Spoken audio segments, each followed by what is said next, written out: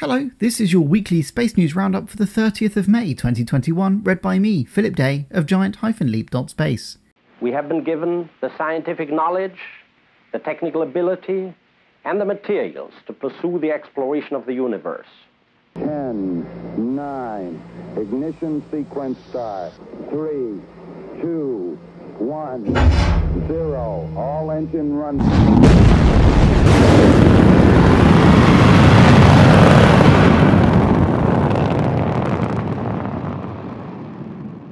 In today's episode, Rolls-Royce officially includes space in their strategic vision for the future, demonstrating some new use cases for their nuclear propulsion and power plants in space. There is some international news on China's Zhurong rover, released days after the fact in that classically Chinese government way. The UK government lays spaceports licensing plans before Parliament to enable space launch next summer.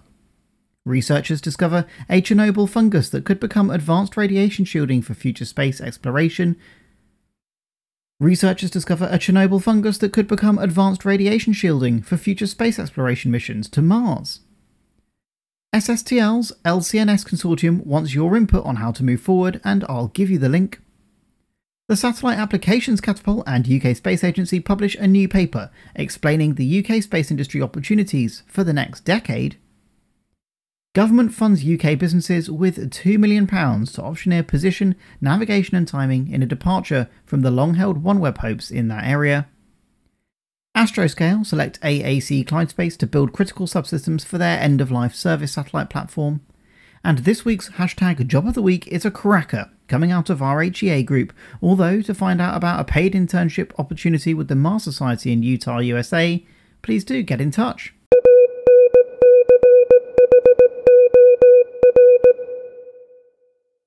Kicking off this week's very busy news week, Rolls-Royce published their corporate strategic vision, and space featured heavily.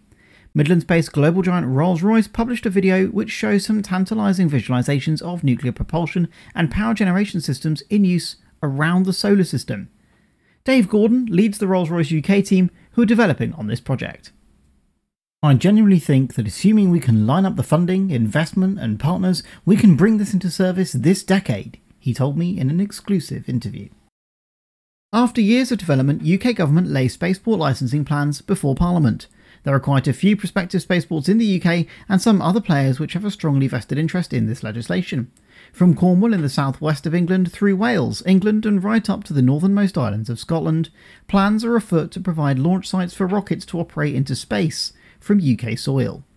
Loosely, these rockets fall into three categories, and all three are characterised by at least one UK spaceport planning to apply for a new licence from the Civil Aviation Authority this year, ahead of launch operations next year.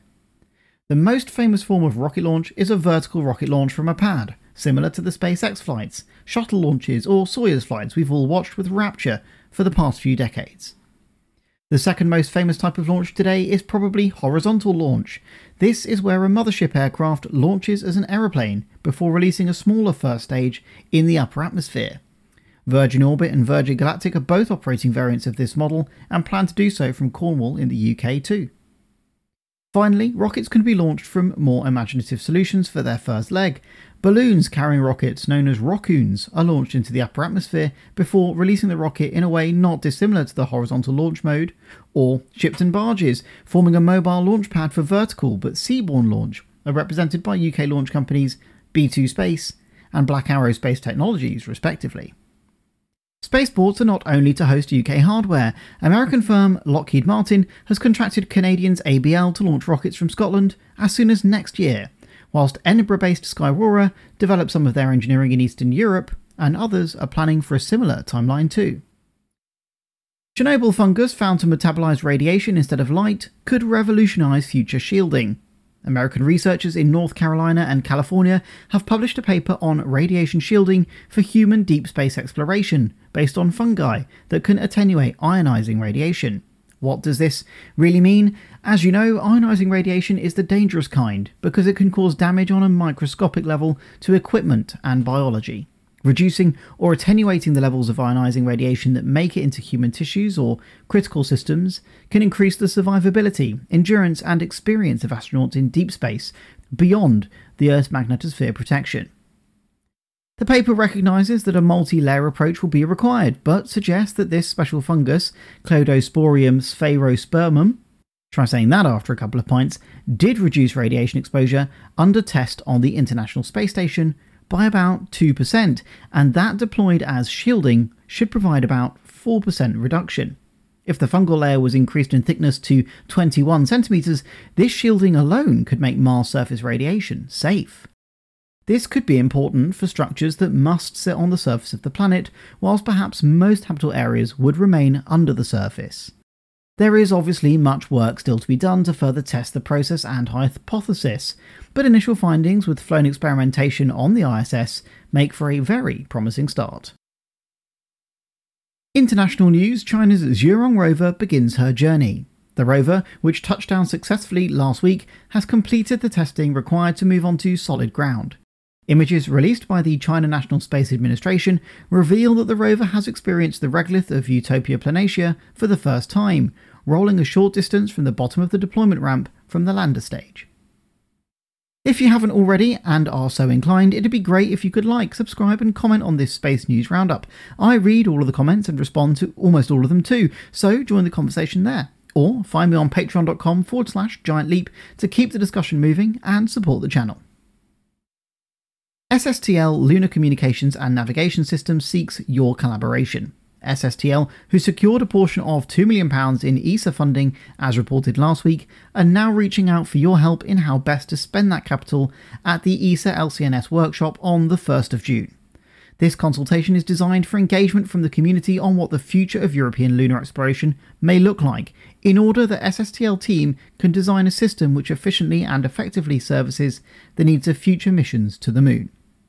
The link to the consultation is in the description. Be sure to let us know if you decide to take part. The UK Space Agency, who commissioned the Satellite Applications Catapult to report on the future of the space industry, have published their findings. UK In-Orbit Servicing Capability, a Platform for Growth, commissioned by the UK Space Agency with an arguably biased title, is categorised on the Satellite Applications website as marketing, thus it might be wise to treat the sentiment with a little caution. However, the data on which the findings are based do tell a compelling story. You will say that the reference list is uninspiring, including only 16 references, of which about half are actually footnotes, which don't reference any data sources, and 2 are simply a link to the same article on the venerable spacenews.com. We're unaffiliated, but that is a great website. But if you add a method for estimating cost and benefits of space assembly and servicing by astronauts and robots, that's by Purvis of the NASA Goddard Space Center, published in 2002, or to the actual research paper which the Space News article is based upon, called Government Space Programme's 2019 Report by Euroconsult, you will find that the narrative is supportable. It's probably important to remember that the UK Space Agency is based around commercial space activities, such as those of Japan's Astroscale or our own OneWeb. Her Majesty's government and the same via the RAF or MOD are likely to be an important consumer within our industry, but by no means the biggest player, if the $10 billion annual on-orbit servicing and manufacturing UK share is to be hit by 2030. According to the Catapult, the findings reveal that the UK has the potential to lead the in-orbit servicing and manufacturing market, a sentiment with which I entirely agree, save for one thing: the investment. The report describes London as well placed to provide venture capital, which is true enough, and referenced the good reputation of UK VC too. However, I think it's fair to say that the UK is not very aggressive with investing, and the risk balance here is vastly more cautious than that from across the pond. Around the world, companies and governments are supporting enormous investment in this area, and whilst UK expertise places us in pole position on the topic, we will soon fall behind if UK companies looking at this segment of the sector are not rapidly provided with more funding, resources and latitude to fail forward. This move may have to be supported by government money to convert cutting-edge opportunities into sensible business decisions in the short, mid-term, and there is some evidence that this is starting to happen. The government investment in OneWeb was important, and as the next story shows, they aren't afraid to admit OneWeb isn't a turnkey solution and begin to spend money to support other critical capabilities. Government has dished out £2 million to a number of UK space businesses as they realise OneWeb may not be able to deliver on position, navigation and timing requirements. Ian Annett, who is leading the UK Space Agency as the Deputy Chief Executive for Programme Delivery whilst the Chief Executive role awaits, described opportunity for UK contractors to deliver this capability. It's great to see British skills helping UK Space Agency to develop increasing resilience in PNT from space, he said. PNT, of course, being position, navigation and timing, that's GPS to you and me. Ever since the UK was kicked out of collaborating on the ESA PNT solution, despite providing much of the capability, the UK has been looking for a standalone solution and had hoped that recent government acquisition of OneWeb might prove the silver bullet. The announcement this week shows that the UK Space Agency and Her Majesty's Government aren't willing to put all of their eggs in one basket and have shared £2 million among familiar names: Airbus Defence and Space, CGI, Sirius Analysis Limited, GMV NSL, Inmarsat and QinetiQ to provide options. Explaining why UKSA has made this decision, Ian said, "The initial funding will help us design options for a new system to support our critical national infrastructure whilst growing the space sector, boosting economic growth and making daily life more secure for people everywhere in the UK." It's not yet clear when the 6 businesses are expected to publish their findings. Japanese company Astroscale, known as the Space Sweepers, have selected AAC Clyde Space to provide critical power, avionics and other subsystems. Giant Leapers already know that Astroscale have their demonstration mission ELSA-D in orbit right now, trying to prove a number of systems and operations which have never been conducted before in space. The follow-up mission is called ELSA-M, which has an even more challenging task to perform, including the removal of more than one item of debris, according to John Orban, who's MD of Astroscale's UK operation and the group CCO. Indeed, we're told that M stands for multi-client. The company has awarded a £260,000 contract to AAC Clyde Space to provide critical subsystems, including their Starbuck power subsystem and avionics from their Sirius line, as well as other systems and components too. The hashtag Job of the Week this week comes from RHEA Group in Harwell. They're after several positions which are available on our Discord server. Head over to patreon.com/giantleap for access, but our pick of the week is for a space system security engineer. The role supports design, development and implementation of cybersecurity operations solutions for RHEA and its clients, with specific attention to the space sector. RHEA says, if you have a passion or interest for cybersecurity and would like to join a team of seasoned experts with diverse backgrounds, you're in the right place at RHEA. So, if that sounds good to you and you're a European citizen, punch the link in the description.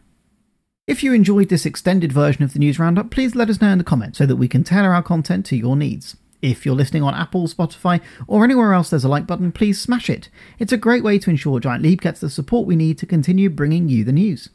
On social media, we're using the hashtag Giant Leap, where we usually post several times a day. If you'd like to be a part of it there, come and join us there. Thanks for checking in, and until next time, remember that every giant leap is set up by thousands of small steps. You have been listening to a giant-leap.space news roundup.